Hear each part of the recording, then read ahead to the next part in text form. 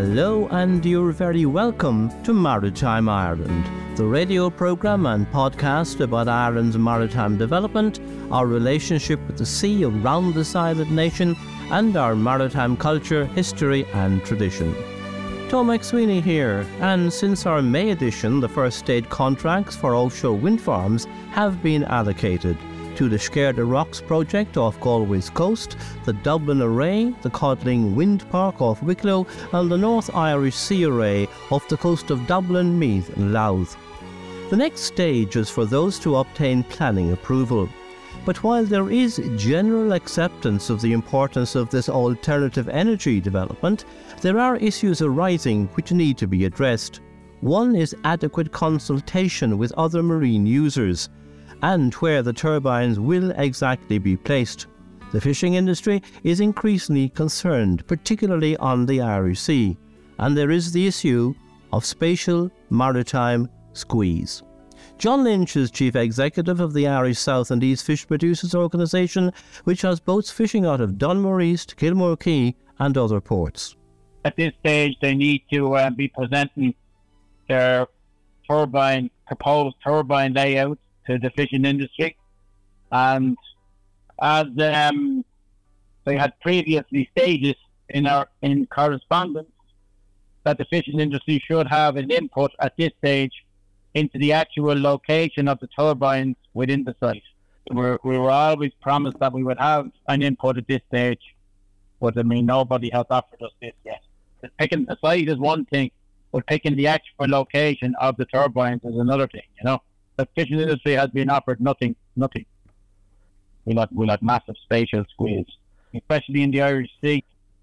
These phase one projects that have got through the RS option, they have to engage properly, with the fishing industry. They need to have meaningful engagement now with the fishing industry. Now, we're having engagement, but they're not willing to discuss any of the issues, The fishing industry is more than willing to negotiate. We're more than willing to talk to these people and try and find a way forward. John Lynch, Chief Executive of the Irish South and East Fish Producers Organisation.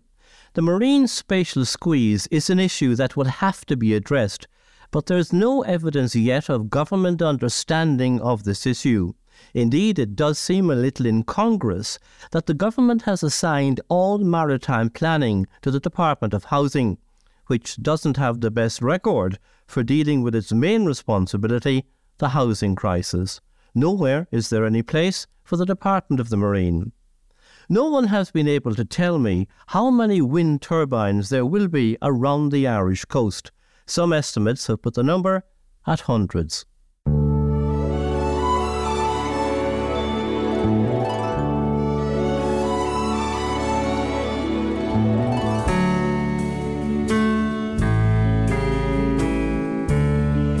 Last month on Maritime Ireland, we heard from Galway about developing maritime education in national schools there. From West Cork now comes a suggestion that the centenary of the first Irish circumnavigation of the world, sailed by the legendary Conor O'Brien from Foynes Island in the Shannon Estuary, should be used to advance the marine sphere in the educational curriculum. He was honoured at the Baltimore Wooden Boats Festival, revived last month after a 4-year break due to the effects of COVID. A big number of all types of wooden boats were there, from around the Irish coast and from the UK. O'Brien's original Island, which served Falkland Island transport needs for many years before being returned to Ireland, was there, and it sailed in company with a replica of the boat he circumnavigated on, Saoirse, both products of Hegarty's Boatyard near Baltimore. One of the festival organisers, Mary Jordan, suggests Conor O'Brien as an icon for maritime education. One of the reasons why we're so pleased that there's such an interest, a growing interest in the wooden boats, is that we really, like you, really feel that our maritime history should be included in our education system. And we'd really like to push for maybe even taking Conor O'Brien's iconic trip around the world as one module in our history in schools at all levels of our education. Could be the start of including our maritime history. There is a great tradition around the islands in West Cork of these boats. That's right. Obviously, all of these boats started out as workboats. You know, the Long Island mackerel boats, the Hare Island lobster boats, then the bigger vessels that were used to cross the Atlantic up the Mediterranean and wherever. And then we do also reenact a pilot race, because traditionally people on Cape Clear would look out for sailing ships coming across the Atlantic, and there'd be a rowing race out to this sailing trading ship to try and get on board first to get the job as the pilot, to pilot the vessel up the Mediterranean, Georges Channel, up to the North Sea, wherever it was going. And the island people, Cape Clear people, had so much knowledge of all those waters. It was an important income as well for the island.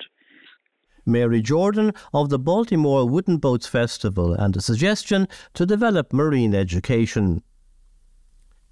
Jakub Ziemkiewicz believes that he was born to sail, as a result of which his focus has always been on the sea. He's from Poland, been a long time in Ireland, and lives in Ahada, a village overlooking the northeastern corner of Cork Harbour. There, at the age of 50, he's building a yacht to race around the world in. And that will be in the Mini Globe Race, minis meaning small, one design yachts of 19 feet in length, called the Globe 5.8, self-built by amateurs. The SV Bye-Bye is 2.2 metres in the beam, that's wide, and with 1.2 metres headroom below decks. I'm a sailor. Like every sailor's dream is to circumnavigate the world. But all the sailors knows that that's quite expensive, and you need to sacrifice a lot of time and the money to do that. So Don McIntyre, who runs the Golden Globe Race, he came up with the idea of having the race for amateur sailors and for those who don't have a big budget. So the boat is small and you can build this yourself. It's designed specially to circumnavigate the world and to be built by the amateur builders. So that means you don't have to be a 20 years experienced boat builder. It's not very expensive. There is no kind of financial barriers to be in the race. This is why it's chosen. Also, this race, the circumnavigation is in the 6 legs and is going through the trade wind passage, which is basically around the equator. We don't go to the Southern Ocean. So we have some stops in between. That all looked quite, maybe not easy, but affordable for me. And so this is why I decided to go for it. The race is going to take over a year in its different stages. Why would you want to be going solo on your own for that amount of time? When I was a kid and I used to sail dinghies, that time the sailing wasn't cool. And all my friends were busy with making their motorbikes, going to the disco. So I had no one to be with me when I'm sailing. So I was struggling for the company that time. But also, I kind of get used to it. And now I'm in the stage that I prefer to be on my own. I love being on my own, and I think I feel good being on my own. So that's going to be a big test. Well, you're going to be on your own in a boat which is about 23, 24 feet. You're building her at the moment. Describe the boat to me, the construction. Okay. The construction of the boat is 19 feet boat. But it's a modern design. So the beam is 2.2 meter and it's 1.4 headroom inside. But it's built based on the timber frames, planked with the plywood, marine plywood, and laminated with the epoxy resin. The idea is that the boat is quite light. It has a keel of 200 kilograms, which gives the ratio of about 20% to the boat, which is not much, but with the supplies and myself, That's gonna be more than enough. Boat is light, so that means it's a very dry boat. If you take any boat, even the big boats, if you take them to the ocean, they are small. You've shown me that you have a lot of the equipment already acquired, the mast, the rigging, standing rigging. The costs involved in getting sails, do you need sponsorship for that? Of course. When I started to think about this, I thought I can build the boat in 5,000 euros and then equip this. I can make the mast, I can make everything. But it's not that easy. To be the part of the race, to join the race, you have to build the boat with the designed standards, and everything is monitored. I have to run the blog, picture every part of my job, and document every type of the materials that I'm using. So I could buy if I use the boat for myself, I could buy any masts. I can use the mast from some dinghies. But to race around the globe, I had to buy the special mast that can survive this. And organizers, they have chosen 2 manufacturers, so I had no choice. I had to buy one of those. And obviously, at this moment, the whole budget is going to be around 50,000. But luckily, there's some good people willing to help. And as I'm getting some help, I'm kind of putting the money into this, and to save the time to get the boat ready quickly enough, I'm buying everything advanced. And when you say, and you're emphasizing building a lot yourself, you obviously have experience from working yourself that allows you to build. I never built a boat in my life. It's quite challenging. I know how to use the tools, a jigsaw and saw and the sander and everything. But building the boat, it's a little bit more than just using the tools. It's lots about knowing where to use the tools and how to use them. But as I said before, the boat was designed to be easy built. There is no steam bending materials. The shape is pretty much straightforward. The cuts. There were some challenging moments, but nothing really, really very difficult. You're from Poland. You've been in Ireland a few years, and you've even trained in the Marine College and the Fisheries College in Poland. So you've had quite a lot of maritime interest before deciding on going in this race. Yeah, I like to say myself, I was born to sail, but forced to work. But since I remember, I always wanted to be on the water. But somehow I was doing everything not to be on the water. Finally, when my wife asked me to divorce, and I also divorced my business, so I passed my 50, and I said, now is the time. And when I was reading about this race, and apparently the designer who was appointed to design the boat is from my hometown, I said, okay, there's no more excuses. Let's do it. And your interest came from your father, who, first of all, had a boat, and you were actually sailing dinghies, small dinghies, and using them to cruise on. Yes, my father started living on he was moved from the highlands by the water, let's say, quite close to the seashore, and he started to be interested in sailing. So he built a boat. I remember when being small child, I was helping him. Then when I was in the Marine College, I learned a lot of stuff. So I was splicing all the lines and the steel ropes, and then we were sewing the sails. So I was always with some kind of a jobs on the boat, sailing our dinghy for the whole summers. I couldn't dream about sailing on the sea. I thought maybe sometime, but it was so far away.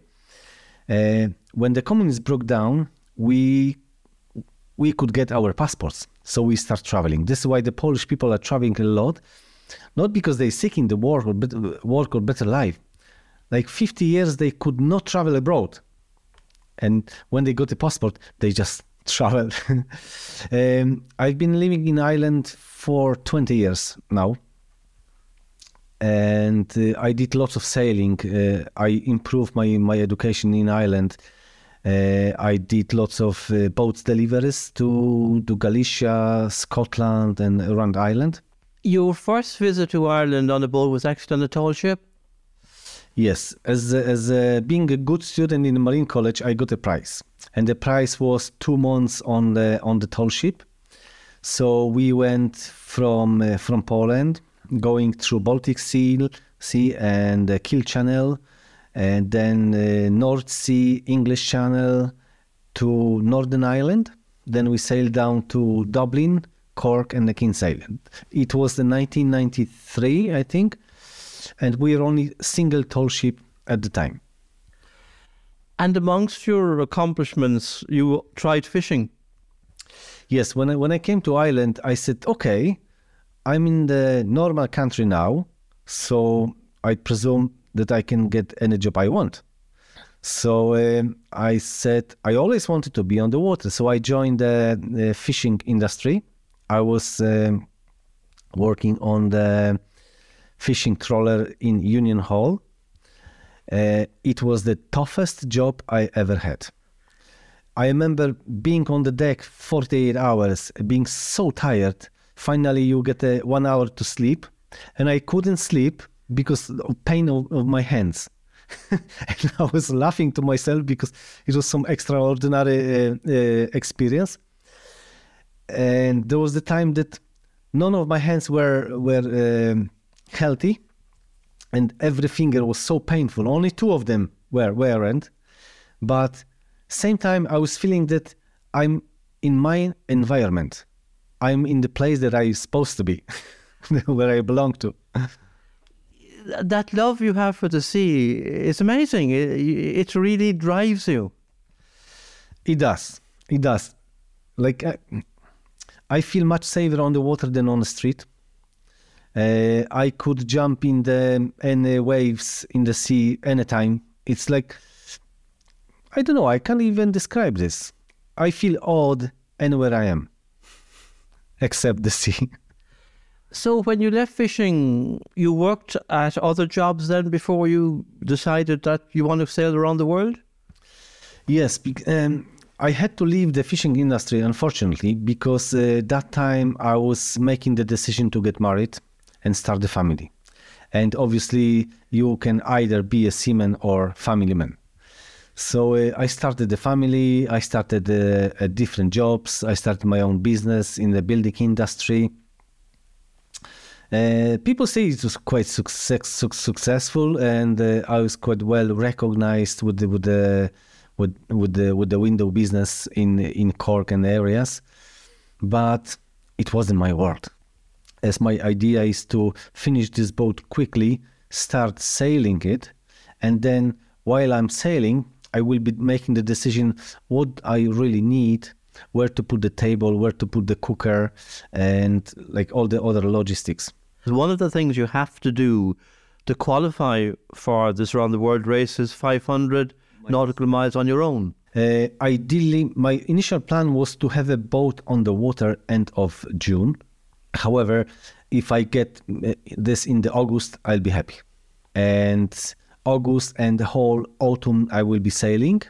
Then winter 23-24, I'm gonna lift the boat up again and do the final work. And then 2024 spring, training again. 2024 summer, some trips, bigger trip offshore to get this qualifier. And if everything is okay, I like to deliver boat next year to Spain. It's quite a demanding schedule. It is, but I decided just to do it. The determination of Jakub just to do what he believes in. He hopes to launch Bye-Bye in August and then start sailing her. Look up svbyeBye.com for more. And they also feature him in the new Maritime Ireland Quarterly Journal, published for the first time this month as a supplement in the June edition of the Marine Times. Now Anton O'Callaghan has a roundup of maritime news around the Irish coast. A yacht that is older than the Fastnet Rock Lighthouse is going to sail around that iconic West Cork rocky outpost this month. The Leila is a Howth 17, part of the oldest fleet of classic boats in the world. It was built in 1898 by the renowned boat builder John Hilditch at Carrickfergus. She was already 6 years old when the Fastnet Rock Lighthouse went into operation in 1904. The first 5 that were built are still in existence. The Leila is one of 13 yachts of the 17's fleet which plan to mark their 125th year of existence by sailing a circumnavigation of Carbery's 100 Isles from June 24th to 30th. Which will include Schull, Crookhaven, Fastnet, Cape Clear Island and Baltimore. When they were originally launched in the spring of 1898 at Carrickfergus, they had their first race from there to Howth, a distance of 90 miles. Another classic, historic boat that is not faring so well is the historic Arklow trading vessel, the Duwadden, which is to be demolished at the Merseyside Maritime Museum in Liverpool. The 3-masted auxiliary schooner is the last of its kind to operate on the Irish Sea. The museum bought the ship in 1984, and it has been dry docked in Canning Graving Docks since. Though regular conservation work was carried out, exposed to the weather, it has deteriorated beyond sustainable cost. The museum say there is no other option and that it is reviewing what parts of the ship it might be possible to retain. Duwadden was built for the Netherlands Steamship Company in 1917. After World War I, she was sold to Richard Hall from Arklow and used as part of his merchant sail vessel fleet until 1961, carrying bulk cargo from Liverpool to various Irish ports. She was captained for 20 years by Richard's son, Victor, before being sold for use as a leisure charter fishing vessel in Scotland. After being sold to Arklow, Duwadden carried bulk cargoes, grain, china clay, mineral ores and coal from Liverpool and the River Mersey to various Irish ports. During the Second World War, she provided a vital lifeline carrying supplies to Ireland. The Nautical Institute, the international organisation for maritime professionals, is going to admit fishermen to membership. Headquartered in the United Kingdom, it was established in 1971 and has 7,000 members in 100 countries. The fishing community is important to all mariners and the wider global industry, the Institute says, so we will be working to understand how we can improve safety and effectiveness in this sector. A jellyfish, which had mostly been known to favour Rosslare in County Wexford for a visit, has been popping up at locations from Lough in Derry down to West Cork and up the east coast to Dublin. These are barrel jellyfish, which can weigh up to 2 kilos, look a bit scary according to some descriptions, but don't sting according to marine experts. Translucent in colour, they look a bit like cauliflowers, have 8 oral arms or tentacles, and thousands of little mouths to feed on plankton. Lots of them were regularly reported off Rosslare in previous years. It's not clear why they are now appearing around more parts of the coast.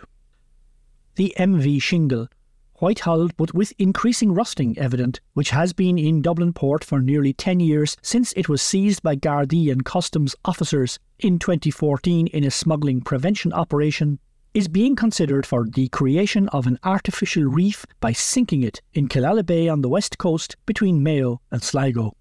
The Revenue Commissioners offered it free of charge, presumably to get it off their hands, and the Groyne Whale Sub-Aqua Club in Ballina has expressed interest to use it as an artificial reef that would attract marine life and divers. But they would need €80,000 for the project to get it towed to the western coastline, permission from the Department of the Marine to sink it, and support from Mayo and Sligo County Councils. Latest heard about the ship is that it has been moved to New Ross, apparently for some work to be done on it. And that's a look at what's happening around the Irish coastline. Anton O'Callaghan reporting. In the lifeboat service, long-serving RNLI Aran Islands coxswain John O'Donnell retired at the end of May after 21 years saving lives at sea on the west coast. He's been coxswain there since 2003, and his son Kieran is continuing the family involvement with the Aran Island lifeboat. Unity in the fishing industry has been challenging to achieve amongst its various sectors. But A. O'Donnell, Chief Executive of the Irish Fish Producers Organisation, says that at meetings in Brussels in the past month with senior members of the European Union's DJ Mara cabinet, which makes decisions about the industry, seems to have a lot of admiration, and that's widespread around EU level, he thinks, for the unity of voice presented by the Irish fishing industry. The entire industry at the moment is in jeopardy, and we have paid a very high price. Brexit was the culmination of that, and we've never been dealt with appropriately by the EU in relation to that. So we do need to have more unity. We need to get an agreement around what the key issues are. We need to go out there and represent our industry as a whole. And in alignment with that, we need to have outcomes also of support administratively and from the department at political level from our own authority, so that we're all of the one voice in the matter. This would be an informal unity of opinion, I take it, because previous attempts many, many years ago did lead to a short-lived one organisation representing all groups. We are working fairly well together, and particularly there's a strong relationship between the catching sector and the processing sector at representation level. We do have a serious responsibility as representatives to represent our sector, to communicate, to engage, and to try and deliver. So that united voice, it's still being developed, but it has been emanating in the last year or so.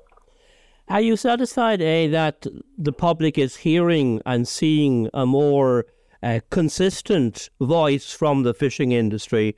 Because for many years, I suppose such a voice wasn't noted in public terms.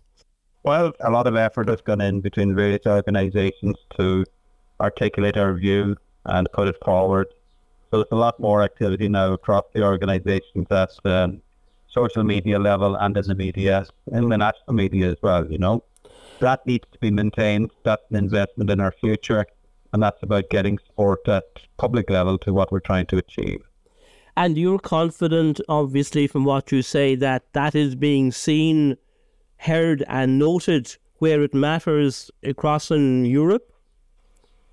Certainly, there's an ongoing monitoring of what we're putting out there in the media. It's important to our colleagues in the other member states. It's very important to the team at technical level who negotiate on behalf of Europe and on behalf of Ireland with third countries. So it's a very important aspect of what we do. A. O'Donnell, Chief Executive of the Irish Fish Producers Organisation. And some good news to finish with. The campaign by the Dublin Dock Workers Preservation Society to have 3 of their members honoured, which I reported in our February edition, has been successful. Declan McGonigal, curator of the Art and Engagement Programme at Dublin Port, tells me it has commissioned portraits of Michael de Bishop Donnelly, the artist Sue Ann Moore, Patrick Fatzer Curry, the artist Tara Kearns, and William Deans, the artist Margaret M. Cullen, and their local artists in Dublin Port area. The paintings are to be displayed in a port building, with the actual location to be finished shortly. Colin McCaffrey of Sea Scouts Ireland from Malahide in Dublin, who we featured in our April edition, has been chosen as Irish Sailing's Volunteer of the Year. And, as I said earlier, the first edition of the new publication, Maritime Ireland Quarterly Journal, is published this month as a supplement in the June edition of the Marine Times, another advance for coverage of the marine sector. I hope you can read it. And so we end this edition of Maritime Ireland, sound production by Justin Marr. The programme email is tommcsweeneymaritimeIreland@gmail.com. That's tommcsweeneymaritimeIreland@gmail.com. Phone and text 0872 555 197. That's 0872 555 197. The programme website is at maritimeIrelandRadioshow.ie. That's maritimeIrelandRadioshow.ie. and we're on LinkedIn, Facebook and Twitter at Tomac Sweeney. Until our next edition, with the usual wish of fair sailing, thank you for listening and being part of the maritime community.